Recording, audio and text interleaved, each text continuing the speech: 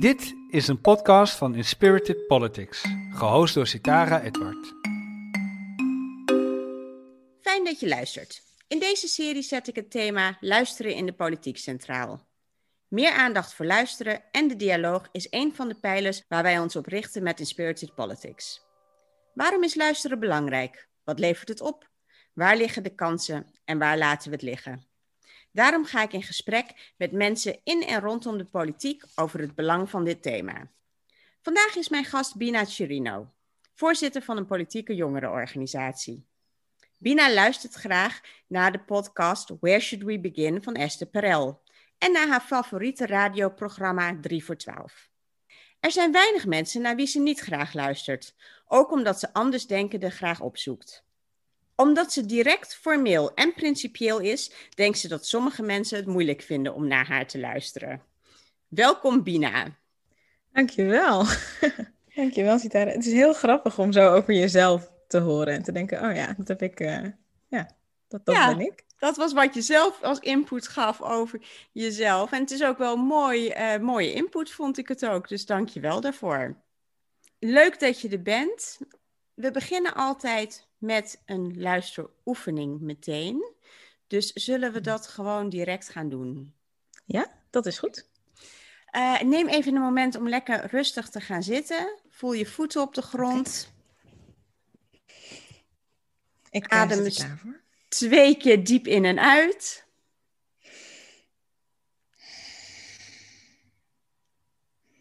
En als ik jou zou vragen, welk cijfer geef je vandaag? Wat is dan het getal dat er bij jou opkomt? Ik dacht meteen een 7. Aha, oké. En waarom de 7? Ja, daar had ik niet zo over nagedacht. Nee, dat hoeft ook niet. Maar waar voel je die 7 dan in jezelf? Ik denk gewoon een heel rustig, vredig getal. Niet te veel extase en ook niet te sober of te treurig. Gewoon goed. Gewoon een goede dag. Hey, en wat maakt van jou 7 en 8 op een dag, denk je? Als je dat nou eens zou voelen. Ik denk dat ik heel erg kan genieten van hele unieke momentjes. Dus een ontmoeting of gewoon iets onverwachts in je dag. Waar je gewoon heel vrolijk van wordt. Dat kan mijn dag echt wel maken. Dat vind ik heel erg leuk. Ik had dat laatst ook. Toen moest ik weer een keer reizen met de trein. Dat doe ik bijna niet in deze tijd natuurlijk. En als iemand dan zegt, hey, ben jij Bina? En een gesprek met je begint, omdat diegene zegt, nou, ik heb op jou gestemd toevallig. Ja, dat maakt een dag wel heel erg goed. Ja, dus dat geeft meteen dus echt extra impuls aan de dag. Ja, zo'n kleine boost, maar dat kan ook iets anders zijn. Dat kan ook heel lekker eten zijn. Of, Heel mooi. Leuk gesprek. En wat maakt van jou 7 soms wel eens een 6 of een 5?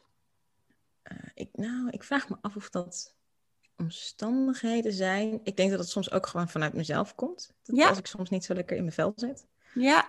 Dat een dag wat minder is. Ja, ik denk dat het daarvoor aan ligt. Of een hele stressvolle dag. Ik vind dat altijd wel lastig. Als een dag heel spannend en stressvol is, dan voel ik dat ook wel. Ja. Oké. Nou, dankjewel voor je eerlijke input daarover. En laten we dan mooi een stap maken naar het onderwerp van vandaag, luisteren in de politiek. Maar dan wil ik daarvoor eigenlijk aan jou vragen, wat betekent luisteren voor jou in je leven en ook in je politieke werk? Even voor de luisteraars, jij bent voorzitter van een politieke jongerenvereniging, maar je hebt ook recentelijk op de lijst gestaan voor de Tweede Kamer. En volgens mij ben je nu ook bezig om je kandidaat te stellen voor de gemeenteraadsverkiezingen. Dus de politiek is wel een onderdeel in jouw leven. En wat betekent luisteren voor jou? Ik vind luisteren ontzettend belangrijk. Ik hou van praten, maar ik hou nog meer van luisteren. Zeker in een groep mensen of bij mensen die ik nog niet ken. Ik ben best wel introvert, zeg maar. Dus dan kun je veel luisteren. Daar heb je veel ruimte voor om te luisteren. En als voorzitter van Perspectief is het ook mijn taak om daar altijd mee te beginnen. Om dat altijd te doen, omdat ik niet spreek namens mezelf. Ik spreek namens de leden en namens het bestuur, omdat het een vereniging is, een politieke jongerenorganisatie. Ja. Dus het is essentieel in wat ik eigenlijk elke dag doe.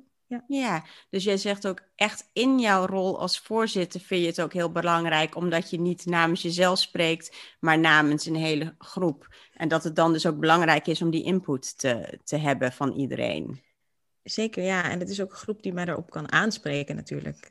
Omdat je dan een algemene ledenvergadering krijgt waar je vervolgens gaat praten over, oké, en wat heb je dan gedaan met dat mandaat? Dus waar politieke vertegenwoordigers soms heel veel ver van hun kiezers afstaan of niet precies weten wie die mensen zijn, heb ik ze soms tegenover mij. En ga je heel concreet met elkaar in gesprek. En ik vind dat een meerwaarde. Ik vind dat fijn om gewoon eens te vragen aan mensen. Hoe denk je hierover? Wat vind je ervan? En met elkaar daarover te praten. Ja, en wat krijg jij van mensen terug over hoe je dat doet? Hoe ervaren mensen jou daarin? Soms anders dan dat ik zelf had verwacht, denk ik. Kan je een voorbeeld Ik geven? vind het is sowieso lastig hoor, in coronatijd. Ik ben nu alleen voorzitter geweest in coronatijd. Dus dan is het sowieso moeilijker om dat lijntje kort te hebben. Maar ik vind het wel grappig als mensen bijvoorbeeld zeggen, oh, ja, die perspectief, dat vind ik wel heel links. En dan denk ik, oké, maar op basis van wat dan? Ik merk dat ik veel praat over inclusie. Ja. Veel praat over gelijkheid en jongere thema's, over dat ik een zwarte vrouw ben in de politiek. Dat zijn allemaal opvallende dingen die naar voren komen. En ja, het is wel interessant dat mensen dat dan meteen koppelen aan links. Ja, en hoe zou je willen dat het gekoppeld wordt? Want voor jou is dat dus blijkbaar verrassend, hè? Zeg jij. Voor mij voelt dat anders, hoor ik jou eigenlijk zeggen. Hoe plaats je dat zelf? Nou, ik plaats mezelf wel midden in mijn politieke partij. Of dat nou bij de jongerenorganisatie is of bij de ChristenUnie. Ja, we zijn de middenpartij en ik heb niet het idee dat ik een heel ander geluid verkondig dan de meeste mensen. Nee. Maar omdat ik wel een heel ander profiel heb en dat ook vaak naar voren komt. Nou, op basis van wat ik net al zei, maar ik ben bijvoorbeeld ook katholiek. Dat zie je ook niet veel bij de ChristenUnie. Is het denk ik wel zo dat mensen mij ergens apart categoriseren. Of dat je toch een ander platform hebt. Ik vind het niet erg hoor als mensen dus denken dat ik links ben. Sommige mensen vinden dat echt verschrikkelijk. Oké. Om dat te zien. Als je ze links noemt, dat vinden ze verschrikkelijk. Ik vind dat niet zo erg. Ik denk alleen dat het incorrect is. Dat je zorgen maken om het klimaat. Je zorgen maken om mensen die het minder breed hebben.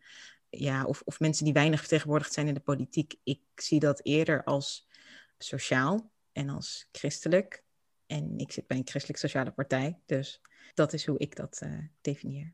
Ja, en is daar misschien ook nog een generatieverschil in? Ook omdat overal vanuit jongerenorganisaties ik toch meekrijg dat hun zorgen op andere punten liggen dan misschien, gewoon andere generaties, mijn generaties, de generatie boven mij. Ik denk dat daar zeker iets van klopt. Zeker omdat je merkt dat onder jongeren, niet eens politieke jongerenorganisaties, maar jongeren in het algemeen, de urgentie meer gevoeld wordt, omdat zij zich realiseren dat die grote problemen waar we het dan over hebben, of dat nou migratie is, of klimaat, of een economische crisis die er straks ook aan zit te komen, die we allemaal verwachten nu, na corona. We weten, daar moeten we iets mee. En wat we er uiteindelijk mee willen doen, daar verschillen we heel erg in hoor. Dat is natuurlijk zo. Ja, van links tot rechts, progressief, conservatief. Er zit echt alles tussen. Dus het is echt niet zo dat jongeren per definitie links-progressief zijn. Je ziet dat heel veel jongeren dat wel stemmen, maar dat zijn ze echt lang niet allemaal. Nee. De allergrootste politiek jongerenorganisatie is namelijk rechtsconservatief. Dat zijn de jongeren van de SGP. Dus die laten op hele andere manieren van zich horen en die kiezen andere thema's. Maar als het erop aankomt, wij als PJO's, dat is dan de afkorting van de politieke jongerenorganisatie, en wij doen veel samen in het kader van bijvoorbeeld een manifest of aankloppen bij onze moederpartijen of in debatten. En daar merk je dat de verschillen veel kleiner zijn. Dat we over dit soort zaken wel een soort gedeelde zorgen hebben als generatie. Waarvan we weten, daar moeten we toch samen iets mee doen omdat we het moeten oplossen. Ja, dus eigenlijk zeg jij ook dat politieke jongerenorganisaties daarin elkaar over de partijen heen ook weten te vinden om een oplossing te zoeken. Je noemde net het manifest, misschien kun je daar iets over vertellen. Ja, nou ik bedoelde er nu niet één specifiek. We tekenen er wel meerdere in het jaar. En het afgelopen jaar hebben we er bijvoorbeeld eentje met Jongerenmilieu Actief getekend. En dat was een groot klimaatinitiatief. Waarin we de urgentie van de klimaatcrisis op de kaart wilden zetten voor de verkiezingen. Daar hebben niet alle politieke jongerenorganisaties aan meegedaan, maar wel een hele grote diverse groep. Dus we waren met 6 verschillende politieke jongerenorganisaties. Ja, dat is wel tof dat je dan met Jan Terlouw, die hier natuurlijk ook sterk mee bezig is, zich hier hard voor maakt, dat je dit toch nog even kunt benoemen.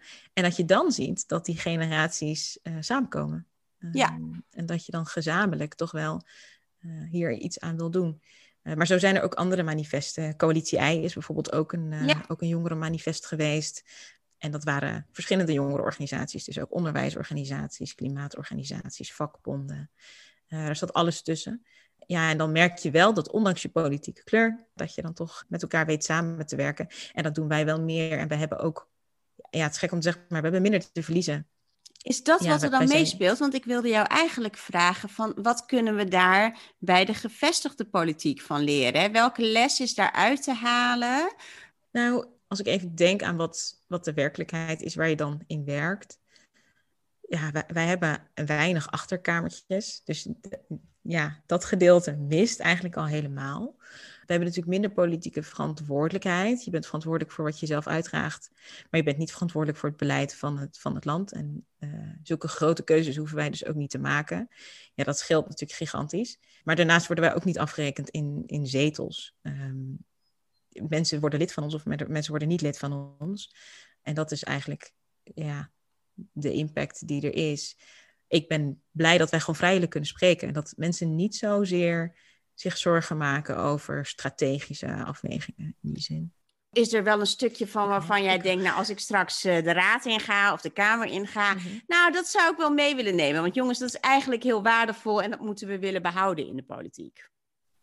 Nou, ik vind die onbevangenheid, volgens mij is dat het juiste woord ervoor, maar ik vind dat heel prettig. Als ik met jongeren spreek over wat ze belangrijk vinden, waar ze voor staan, dan komt er 9 van de 10 keer gewoon een heel eerlijk antwoord uit. Ze zeggen gewoon wat ze vinden en waar ze voor staan. En hoe je dat dan met je persvoorlichter moet overleggen. Of wat de partijlijn is en waar je aan moet houden. En dat soort dingen, dat vervaagt allemaal even. Mensen spreken vanuit hun hart. En dat vind ik heel erg mooi.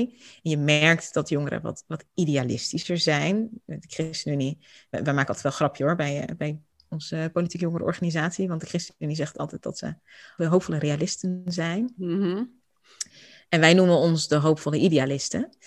En ik denk dat dat kleine verschil toch wel laat zien wat je misschien een klein beetje kwijtraakt als je wat ouder wordt. En dat je de realiteit onder ogen komt en dat je ook de moeilijke keuzes voor je kiezen krijgt. En dat je daar misschien andere beslissingen in maakt. Maar ja, ik hoop dat wij als jongere mensen kunnen inspireren. En je ziet jongeren de straat opgaan en aan de deur kloppen om hun idealen aan de man te brengen. En ik denk dat ze daar heel goed mee bezig zijn.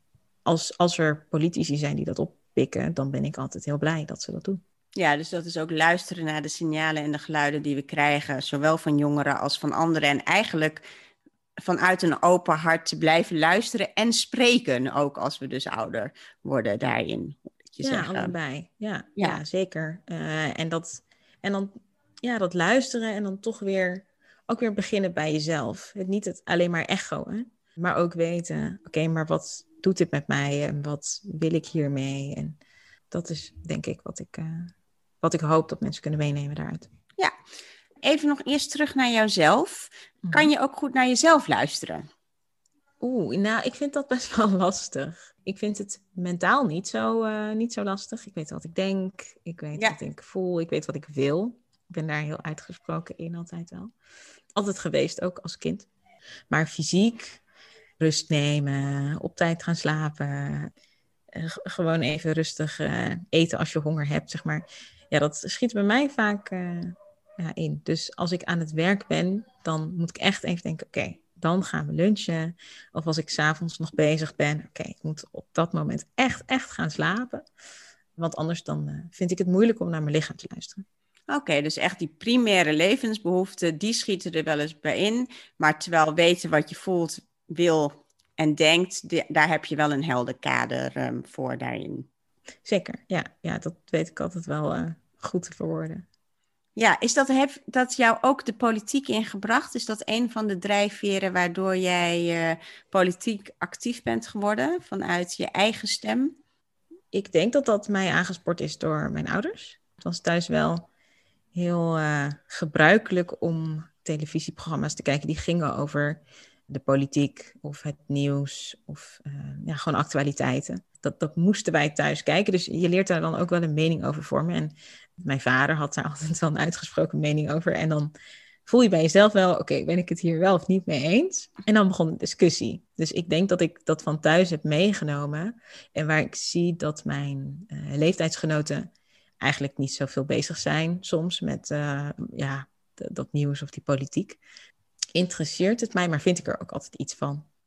En heb ik ook altijd de behoefte om dat dus uit te spreken. Ja. En dan soms krijg je daar hele leuke gesprekken van. Soms krijg je daar hele heftige discussies van. Het verschilt. En er zijn mensen die er gewoon geen zin in hebben. Dat merk je ook. Die denken, ik hoef er ook niets van te vinden. Het interesseert me niet zo. Nee, dus het is eigenlijk het mee hebben gekregen van dat die actualiteit belangrijk is, gewend te zijn, daar je een mening over te vormen, dat heeft jou eigenlijk die politiek ingeleid. Dus met dank aan je ouders, hoor ik je ook zeggen. Ja, ik ben daar wel heel blij mee. En dat uitgesproken, dat komt dan denk ik van mijn vader meer. En er ook echt iets mee doen. Want dat is natuurlijk wat ik nu ook doe en waar ik voor kies.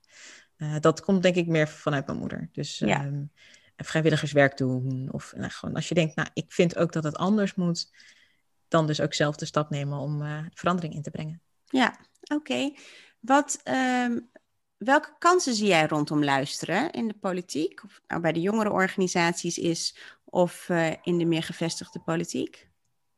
Ik denk dat daar nog heel veel ruimte voor is. Wat je ziet is dat mensen voor debatten eigenlijk al hebben voorbereid wat ze gaan zeggen.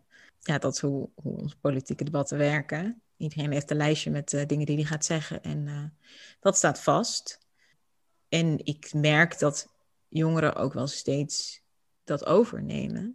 Die strategie van oké, dit is wat ik wil zeggen, dit is hoe ik me ga profileren. Het wordt steeds belangrijker om dat dus ook op te nemen, een filmpje van te maken, te knippen en ergens te plaatsen. Dus heel veel zenden. Ja, ik zou het jammer vinden als dat is wat wij zouden vormgeven als de toekomstige politiek. Ik moet zeggen, ik hou daar ook helemaal niet van. Ik vind felle debatten gewoon in campagnetijd al helemaal niet. Gewoon zenden en dan maar hopen dat je scoort. Ik word daar niet zo warm van. Ik vind het helemaal niet leuk. Los van je persoonlijke affiniteit, wat verliezen we daarin? Ik denk dat je de mogelijkheid verliest om connectie te vinden met elkaar en om het probleem op te lossen. Want je hebt elkaar toch nodig. Ja. Als je niet durft toe te geven dat je het niet alleen kan, of dat je het misschien niet helemaal bij het rechte eind hebt, ja, dan gaat dat niet lukken. Het systeem is nou eenmaal zo in elkaar gezet dat je met meerdere partijen iets moet gaan doen. Dus ik vind het heel ongemakkelijk om te zien dat partijen heel stellig iets naar buiten brengen, dan een soort compromis met elkaar moeten overleggen en dan terug lijken te komen op hun woorden. En dat daarmee het vertrouwen in een partij door heel veel mensen wordt geschaad. Terwijl, als je eerlijk bent aan de voorkant en zegt, oké, dit is wat wij denken en wat wij vinden. Je gaat daar in gesprek met mensen, in plaats van dat je je standpunt tegen anderen aangooit. Ja, ik denk dat je dan meer bereikt, omdat je een realistischer tijdspad en verwachting neerlegt voor mensen als het gaat om het daadwerkelijk oplossen van problemen. Ik denk dat je daar een heel valide punt raakt, Bina, is dat juist in die felle debatten raken we kwijt. Ja, we zullen elkaar nodig hebben om tot die oplossing te komen en daar die samenwerking in te vinden. Hoe zie jij jezelf in dat spanningsveld straks opereren? Nou, ik vind dat wel spannend, omdat ik denk dat daar wel moed voor nodig is om het anders te doen dan wat de verwachting is. Namens wie je er staat, dus vanuit je eigen achterban of je eigen groep. En vanuit degene die tegenover je staat. Ja. En ja, ik wil er zelf gewoon nog heel veel in oefenen. Ik bedoel, ik kom net kijken. Wat ik mooi vind om te zien. Nou, iemand als Gert-Jan Zegers doet dat natuurlijk wel expliciet. Het dichtbij brengen van verhalen door gewoon het te benoemen. En dus over iemand te hebben die je kent, die ergens mee zit. Het heel klein te maken.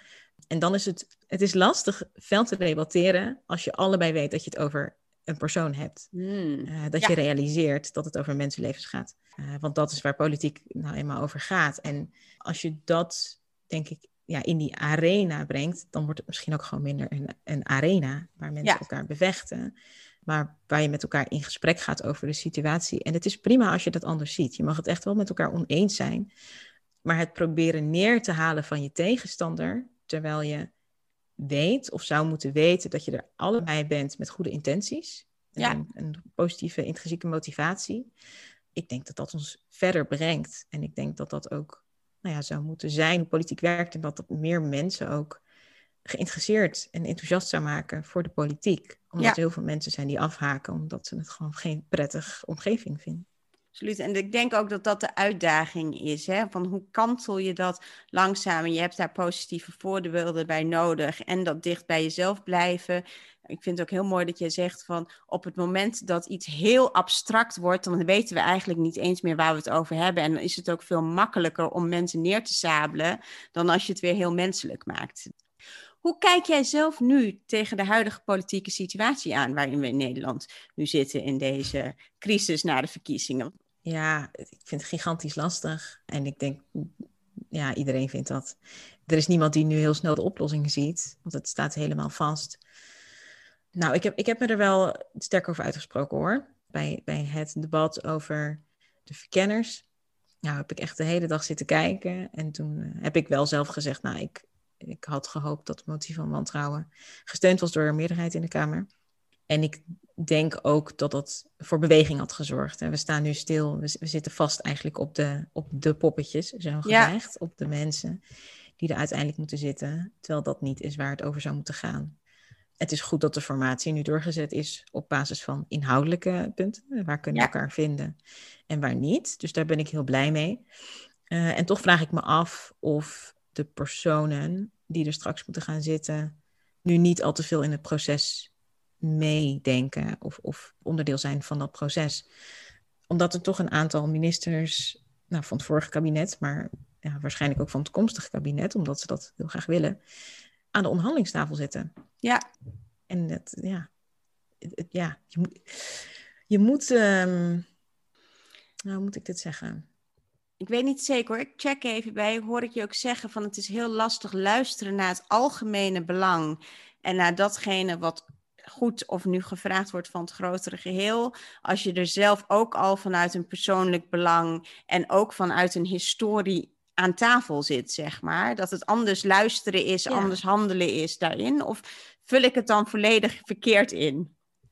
Nee, ik denk dat dat heel erg raakt naar wat ik probeer te zeggen inderdaad. Dat als je daar zelf zit aan tafel en je zit er ook voor jouw persoonlijke belangen, dat het moeilijk is om dat niet mee te nemen. En het is lastig mensen dat kwalijk te nemen, omdat iedereen dat denk ik moeilijk zou vinden. Zeker als je er met die verwachting ook wel ingaat, of als je dat beloofd hebt aan je kiezers, of als je achterban vindt dat je het goed gedaan hebt, dan is het ook moeilijk om te zeggen, oké, voor het algemeen belang stap ik dan opzij. Ja. Maar ik denk wel dat dat nodig is, willen we verder. En dat had in een eerder stadium kunnen gebeuren. Ja, dat het nu zo vastzit, vind ik jammer. Ik denk niet dat er nieuwe verkiezingen nodig zijn. Zeg ik heel voorzichtig. Maar ik verwacht ook niet dat de resultaten heel anders zouden zijn bij nieuwe verkiezingen. En dat we eigenlijk een beetje in dezelfde situatie komen te zitten. Dus het is echt aan partijen zelf nu om na te gaan hoe belangrijk vinden we de persoon. En dan eigenlijk die verandering van binnenuit aan te reiken naar buiten toe, hoor ik jou dan zeggen. Ja, inderdaad. Van binnenuit. En daarin denkt een partij natuurlijk vaak in partijbelang. Maar misschien is het ook goed als je met z'n allen nadenkt over het algemeen belang. Oké, misschien hebben deze mensen op mij gestemd. Misschien heb ik zoveel kiezers achter me staan en is dat helemaal top. Maar je kunt niet regeren met alleen de kiezers van jouw partij. Dus wat zul je moeten doen om het algemeen belang te dienen, met genoeg partijen om een meerderheid te halen? Of in elk geval te kunnen regeren met vertrouwen. Want dat het vertrouwen weg is. Ja, voor mij is dat wel duidelijk. Niet voor iedereen. Er zijn mensen die denken, we gaan het nog even repareren met dezelfde mensen. Ik denk dat dat er voor nu niet meer in zit. Komt eigenlijk terug op wat jij aan het begin zei. Van op zo'n plek is natuurlijk de kunst, net als dat jij als voorzitter al jouw leden vertegenwoordigt en daarom wil ophalen wat daarin gezegd wordt om dat te kunnen vertegenwoordigen, dat natuurlijk ook de crux is voor onze bestuurders. Dat ook al haal je de stemmen, kom je binnen op basis van stemmen van misschien jouw partij, uiteindelijk ben je daar om alle Nederlanders te vertegenwoordigen in het algeheel belang. En dat je daarvoor naar iets anders mag luisteren. Een beetje om het cirkeltje rond te maken van hoe jij begonnen bent. Van joh, als voorzitter is het gewoon mijn taak om mijn leden te vertegenwoordigen. En niet alleen mijzelf, hè? Of niet alleen mijn standpunten daarin. Dus dat klinkt als een goede leidraad voor de politiek daarin. En dat is niet altijd makkelijk, want de realiteit, en we zijn het ook anders gewend. Dus dat is gewoon dat niet gemakkelijk is, dat is denk ik evident. Wij komen al aan het eind van deze opname, Bina. Dank je wel voor jouw bijdrage vandaag. En dank je wel dat ik erbij mocht zijn. Ik vond het een leuk gesprek. We gaan je volgen, de politiek. Ik hoop voor jou dat je verkozen wordt bij de volgende gemeenteraadsverkiezingen. Dank je wel voor je bijdrage nogmaals. Voor onze luisteraars, meer informatie kun je vinden op www.inspiritedpolitics.com.